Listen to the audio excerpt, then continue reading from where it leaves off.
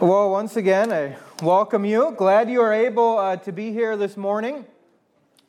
We're continuing on in our sermon series in the book of Matthew. We're going to be looking at Matthew 6, 19 through 13. I will be having verses on the screen, or you can turn in your pew Bible to page 970 if you'd like to follow along there, or a combination of all of the above, really whatever works best for you. Now, as I start this morning, many of you you've heard some of my story. I grew up in a religious home, a moral home, a good home where I was loved. And I kind of joke that I had like the most normal childhood ever. It was like a little bit Leave It to Beaver kind of esque, but that's okay. But I wouldn't say that was a Christian home. My family didn't come to faith until my late teen years. But growing up, I always remember we went to church fairly regularly, and kind of one of the I would call it kind of quasi-regular features of my upbringing was prayer. And it was both prayer at home and at church. However, that doesn't mean that I understood the purpose of prayer or what prayer was. The type of prayer I grew up with was oftentimes prayer at the dinner table, or we would say the "now I lay me down to sleep" prayer with the... They changed it now. Back in the day, it was like, "if I die before I wake," which was like a really scary thing to say to a child, but we did that. And I want to be clear, there's nothing wrong with praying before you put your kids to bed. I would encourage you to do that. Or praying and blessing your food. I would encourage you to do that. Those are good things. The problem I had was I had no other experience with prayer than just kind of these little prayers and what prayer meant. In fact, I remember one time in second or third grade, and I must have been a weird second or third grader, but I remember I was sitting at lunch, and I was eating my food, and I thought, I didn't pray for my food. And then being a second or third grader, I'm like, oh no, it's going to turn into poison, right? Or it's not going to be nourishing to my... I just had all these weird thoughts. I specifically remember that. Because we always prayed that the food would nourish our bodies. What happened? I forgot to pray. Would I still receive nourishment? I also remember prayer in the church I grew up in, and it was typically pre-written prayers that were read aloud, and there's nothing wrong with having pre-written prayers read necessarily, but they were just read in this like mechanical, emotionless way, and I remember once again, I was a weird child, but once again, thinking as a child, like why do we do prayer? Is this like appeasing a God that's mad at us? If we don't like say these prayers to him, is he going to be upset? What does this do? I didn't understand. And it just was never clearly explained to me. And I don't blame my parents. We weren't Christians at the time. We were just kind of church people doing church things. I want to say that fortunately, Scripture speaks really clear to the purpose of prayer, the reason for prayer, what prayer is, and why we should do it. And this morning, we're going to look at the Lord's Prayer, and Jesus is going to get into that. And we're going to see the Lord's Prayer as a model for us to pray, or a framework for prayer. And it's a practical model, by the way. We can take it anywhere with us and communicate with God, a God who promises to turn his ear and listen to his people. And that's really what the Lord's Prayer is. It is a model for us to follow. Now, by the way, there's nothing wrong with praying it word for word like we just did. That is wonderful and fine. However, I think as we dig into it this morning, there's a lot more there than simply reading it word for word. There's instruction there of how to do it. And I believe that we'll see this morning that prayer isn't just something we do for show or a religious motion we're supposed to go through. It's something that God gives us, for our faith, for our growth in Christ, to strengthen our faith and our knowledge of God. So as we dive into the Lord's Prayer this morning, I got to set the scene a little bit here, because we're not going to talk about what Jesus directly talked about before this. So I just want to set the scene. And he starts by talking about how not to pray. He says in verse 5, he says, "Don't be like the hypocrites, for they love to stand and pray in the synagogues and in the street corners, that they may be seen by others." So Jesus says, we don't pray to be seen by other people. This is not a religious exercise where we're trying to look religious. That's not the purpose of prayer. That's what the hypocrites do. And then Jesus says, don't be like the Gentiles. And he says this in verse 7. He says, "And when you pray, do not heap up empty phrases as Gentiles do, for they think that they will be heard for their many words. So Jesus is saying we don't pray for religious show. This isn't showmanship. We shouldn't just pray these rambling, long prayers. And then he tells us this is how we should pray in the Lord's Prayer. Now, I like what R.T. France says in his commentary of Matthew, and I've quoted him a few times during the sermon series because, quite frankly, his commentary is the best on Matthew, in my opinion. But he says this, he says, Christian tradition has always found them, which is the forms of the Lord's Prayer found in Luke and Matthew, they're slightly different, to be suitable either for simple repetition or as a template for more extended prayer or a basis for thinking and teaching about prayer and its priorities.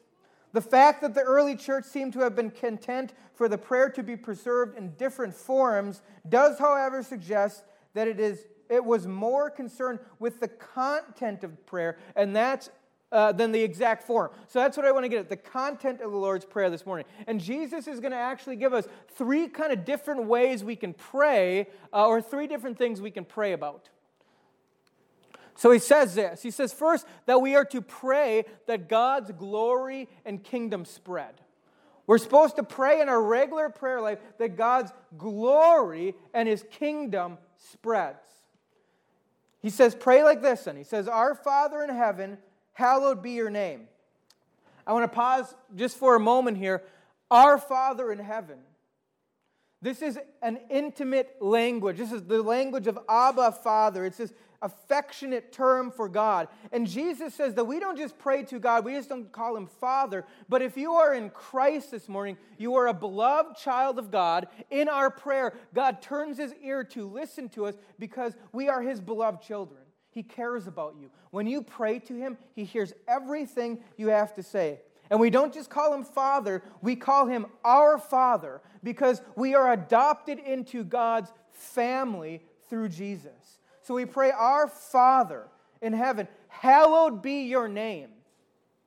Hallowed be your name. This word hallow is the idea of being holy, magnified, being made much of. So we pray that God's name is hallowed.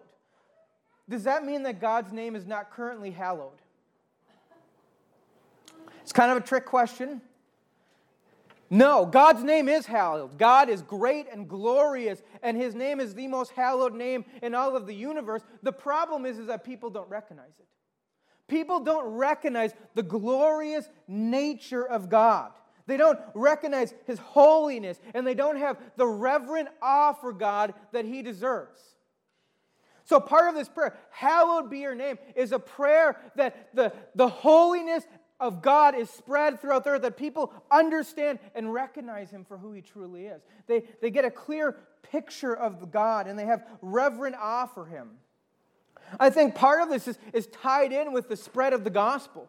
Part of what we're supposed to be doing as a church is sharing with the community who this holy God is so that people come to faith and can truly hallow His name through faith, where they have understanding of who God is and they see His beauty and His holiness and His glorious natures and attributes. And through faith, they can truly hallow God's name because they understand Him.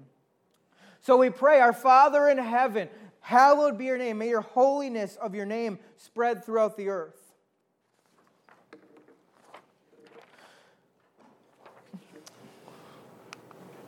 And then we pray, your kingdom come, your will be done on earth as it is in heaven.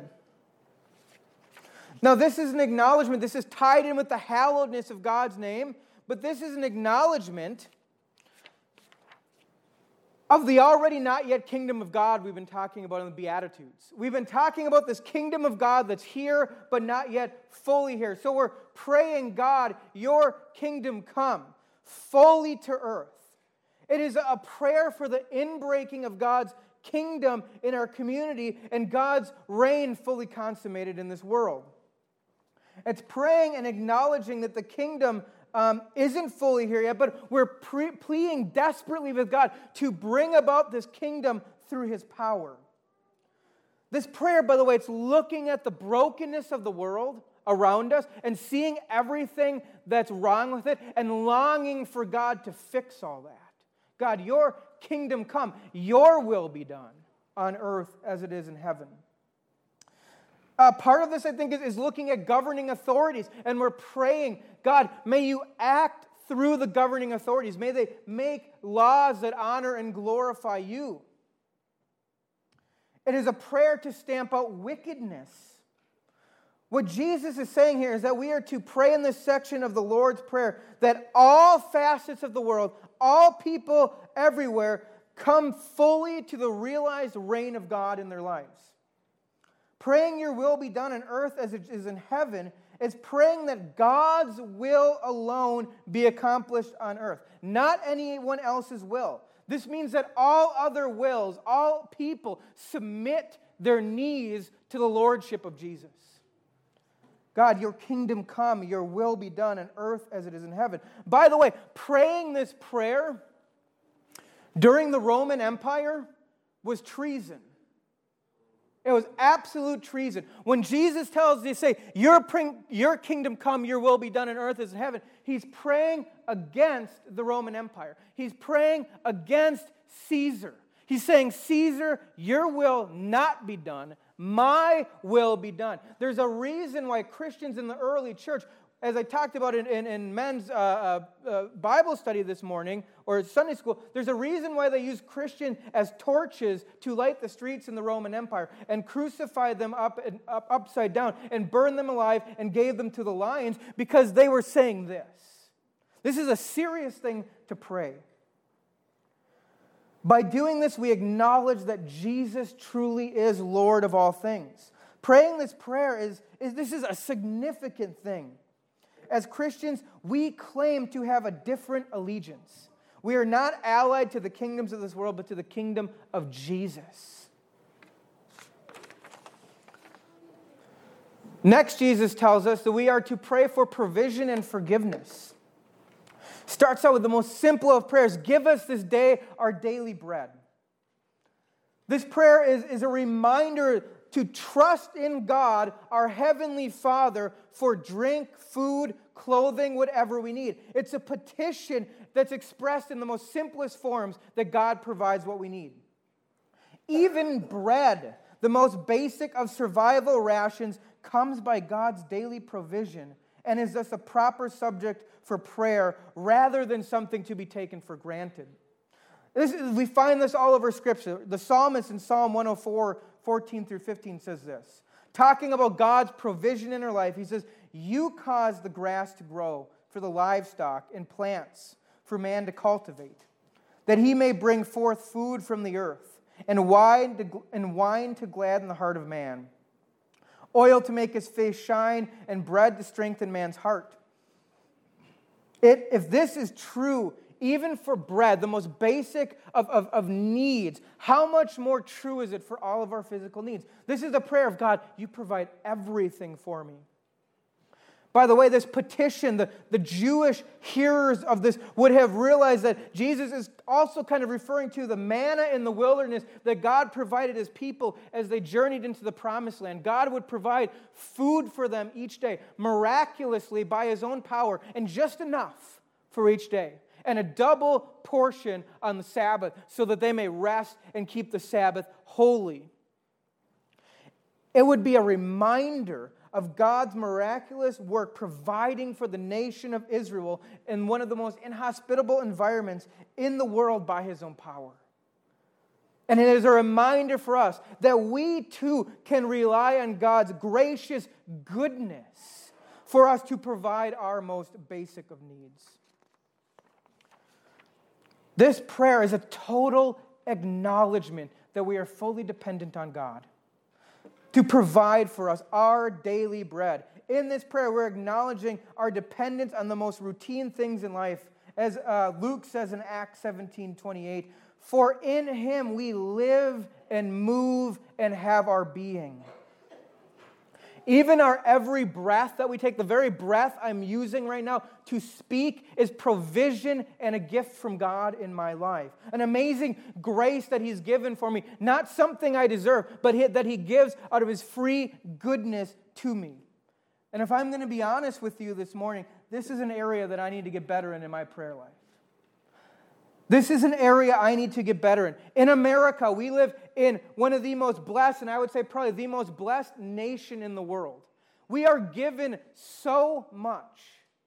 We receive so much blessing from God. We are callous in many ways to all that we have. If you would go and pluck someone out of a third world country and have them step into your shoes, their minds would be blown by what you have, receive, and do each day.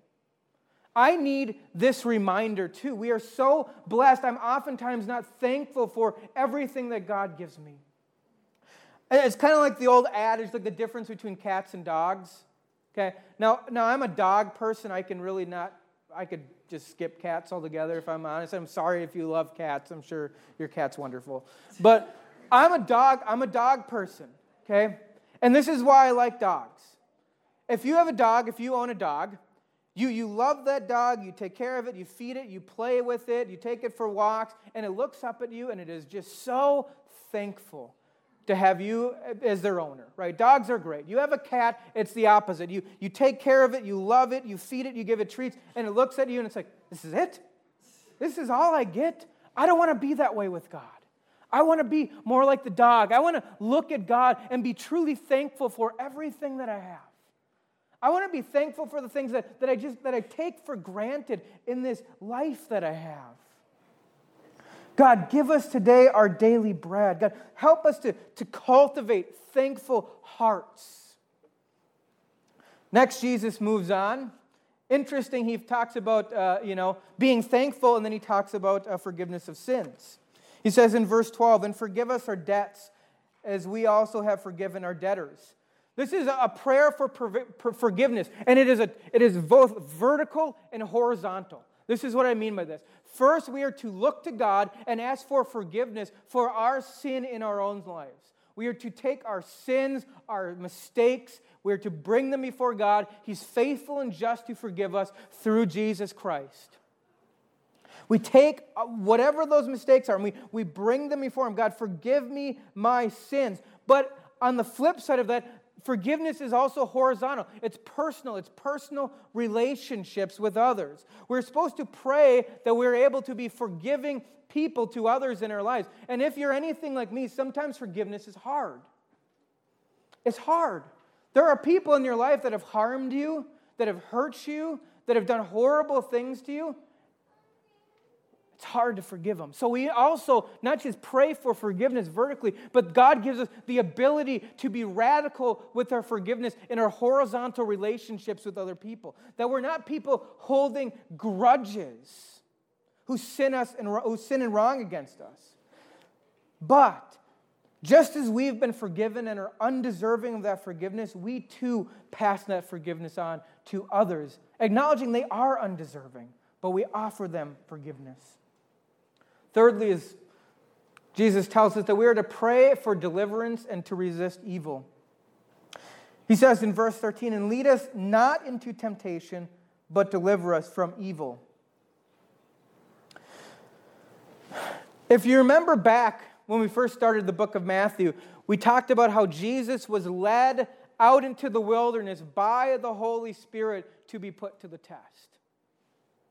And we talked about how Jesus overcame all temptation for us on our behalf. But this acknowledgement, and lead us not into temptation, is we will face temptation, difficulties, trials, evils, wickedness in our life. That is part of the Christian life. It is part of living in this broken world. Now we say God doesn't cause us to sin. God is not the author of sin, but sometimes He allows us to face difficult things. This is an acknowledgement that as weak, sinful people, we need a God who gives us the strength and faith to overcome these temptations, to even remove them from us at times. We may be allowed to face temptation or trials and evil, but we also pray and acknowledge, God, take these temptations from me because I am weak. It's a vivid way of asking God's mercy to remove temptation and trial from our lives. This is also a reminder that we do indeed live in a broken and sinful world. If you've turned on the news anytime in the past 24 hours, you know that. We're surrounded by evil everywhere we look. We pray to be delivered from evil in the sense of our daily lives. We pray things like, God, keep my child from sickness, or from giving into sinful temptation. God, keep my spouse safe. These are our prayers of protection from Satan and the evil in the world. But I think Jesus is also going deeper than just our simply daily deliverance from evil. He's praying for the ultimate deliverance from evil, and we too are to pray for that. When Jesus returns and takes all evil and wipes it off the face of the map and throws it out, and all that's left is God's goodness. And so we pray, God, lead us not into temptation and deliver us from evil. So we've looked at 3 types of prayers, ways that Jesus has taught us to pray this morning. And we talked about how prayer is not it's not just a religious activity we do or to show people how religious we are or how spiritual we are. By the way, Jesus wasn't against corporate prayer. He did it all the time. He's against the reason behind it. If you do it in one of those ways, that's showing off or showing how religious you are. But he modeled corporate prayer for us many times. Instead, according to Jesus, we are to pray in a way, the point of it is to engage in relationship and conversation with God. This prayer is a way to dream the kingdom of God into reality. It's thinking about the things of God and praying for them to come true, which they will in God's power. It's a way for us to communicate our needs to a Heavenly Father who loves us, who cares for us, who we're told to call our Father, while acknowledging we're fully dependent on Him. It's a way for us to show our repentant hearts to God while showing forgiveness to those around us. It is this. To sum up what prayer is the Lord's Prayer. All of these actions are designed to deepen our understanding of ourselves, God, and His desires for us. I'll say that again. All of the Lord's Prayer, these prayers are designed to deepen our understanding of ourselves, God, and His desires for us. That is the purpose of prayer. And I truly believe this morning that sometimes our soul needs nothing more than just to spend some time talking to God, the God who listens to us in prayer, who created us, who is sovereign over all things and loves us. Therefore, prayer isn't for God necessarily, it is for us. Now, I want to get really, really practical with you this morning because I always try to do that. And we are going to talk about the ACTS method of prayer. This is an acronym. It is a great way to pray the Lord's Prayer in a way that I can actually remember. I'm not good at acronyms. Help me. So ACTS, it is an acronym, and it stands for this. It stands for adoration, confession, thanksgiving, and supplication. Now, I want to be clear this morning, I have not made this up. This is not my own creation. I have borrowed this. It's been around for a long time. Some of you maybe have heard of it. But it is a way for you and your families, or just you by yourself, to engage God in prayer in a way that I think is really powerful and will help you kind of step out of your normal routine or rhythm of prayer. So we're going to talk about the letters of the acronym. The first one is this. It's adoration, which simply means to give God praise and honor for who He is as Lord over all. During this time of adoration, we're going to focus directly on God in our prayer. Where adoration means to adore, and so we're going to adore God for who He is. You can think about maybe the names of God from the Old Testament. You can think about His different characteristics, His roles, but we're going to worship and praise God with our hearts and minds and voice. And you're going to focus deeply into the character of God and His holiness and His goodness. By the way, this is a great opportunity to go to Scripture and pluck out a Scripture that is adoring God. There's a lot of them. My favorite is 1 Chronicles 29, 10 through 13. It says this. You're going to hear this adoration. It says, "Yours, O Lord, is the greatness and the power and the glory and the victory and the majesty. For all that is in heavens, or in the heavens and in the earth is yours. Yours is the kingdom, O Lord, and you are exalted as head above all. Both riches and honor come from you, and you rule over all. In your hand are power and might, and in your hand it is to make great and to give strength to all. And now we thank you, our God, and praise your glorious name." There's a prayer of adoration for God. Next is C in Acts, which is confession. Confession is honestly dealing with your sin in your prayer life. It is a way, it's interesting how if you adore God and you look at the beauty and the characteristics of God, you see yourself in the light of that glorious God. And it's going to lead you to confession. It's going to lead you, that's going to be a natural follow-up, because we cannot stand before the throne of a holy God with sin between us and our Savior. We're fully forgiven from our sin in Jesus if you are a Christian. But if you are in a pattern of sin, stuck and mired in sin, that the Bible talks about it grieves the Holy Spirit, and it actually kind of messes up your relationship with God, and you don't feel as close to Him. Maybe you've felt that. Confession is a way to bring your sin before God. And you're doing this. You're asking God to search your heart and to search areas in your life that displease you or displease Him. The psalmist says, "Search me and know my heart, God." You allow God to cleanse your heart from unconfessed sin. So you bring your sins before God and you lay them at His feet. The psalmist in Psalm 51 says, "Create in me a clean heart, O God, and renew a right spirit within me." So we're having God reveal maybe sin we don't understand. We're bringing all of our sin and confessing it to God. We're confessing specific sins. Be specific in your confession with God. And lastly, in confession, when we confess our sins to God, we must accept His forgiveness and cleansing. I've seen people who they've committed a sin. And sin is bad, but they're so hung up on that, and they've repented, and they've moved on, and they're not committing that sin anymore, but they're so racked with guilt because of that sin. It's like, no, once you've confessed your sin and repented, and you're not living in that pattern of sin, you're free from that. Keep moving forward. Don't be mired in that sin. So after you've done that, accept His forgiveness and cleansing. Jesus is fully just and good to forgive because He has paid for all of your sin on the cross. Next is T, which is thanksgiving, which is just to verbalize that you're grateful in your life for what God has given you, for what He has provided for you. This is a time for prayers of thanks for what God has done. Thank Him for the salvation you've received. That's a complete gift from God. You don't deserve it, but He's given it to you. Pray for the many blessings you've had in your life, protection, provision, all the doors that God has opened for you, all the opportunities He's laid at your feet, all the gifts you've received. Paul says this in 1 Thessalonians 5:16-18. "Rejoice always, pray without ceasing, give thanks in all circumstances, for this is the will of God in Christ Jesus for you." So we thank God in prayer for what He's giving us. And lastly, the S is supplication. This is our natural way we tend to pray. These are prayers of requests. This is a time where you're asking God for divine help in your life to solve problems or solve problems in someone else's life. This is kind of how we naturally tend to pray.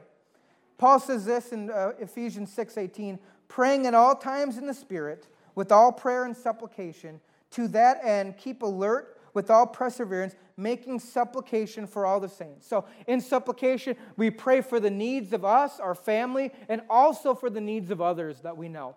ACTS, Acts. An easy way to remember how to pray. And I think and I pray that when you do these things, maybe you've never prayed a prayer of adoration, where you've never just sat and spent time adoring God in prayer for who He is. Maybe you've never prayed a prayer of confession or thanksgiving. This is a way I hope to kind of get you out of your comfort zone in prayer.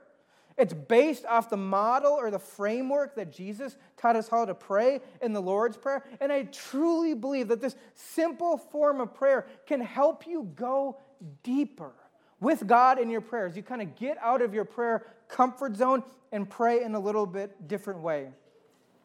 After all, that's what prayer is what it's all about, going deeper with God in relationship, that we may know Him and His character more intimately. Speaking of prayer, would you bow your heads and pray with me? Father God,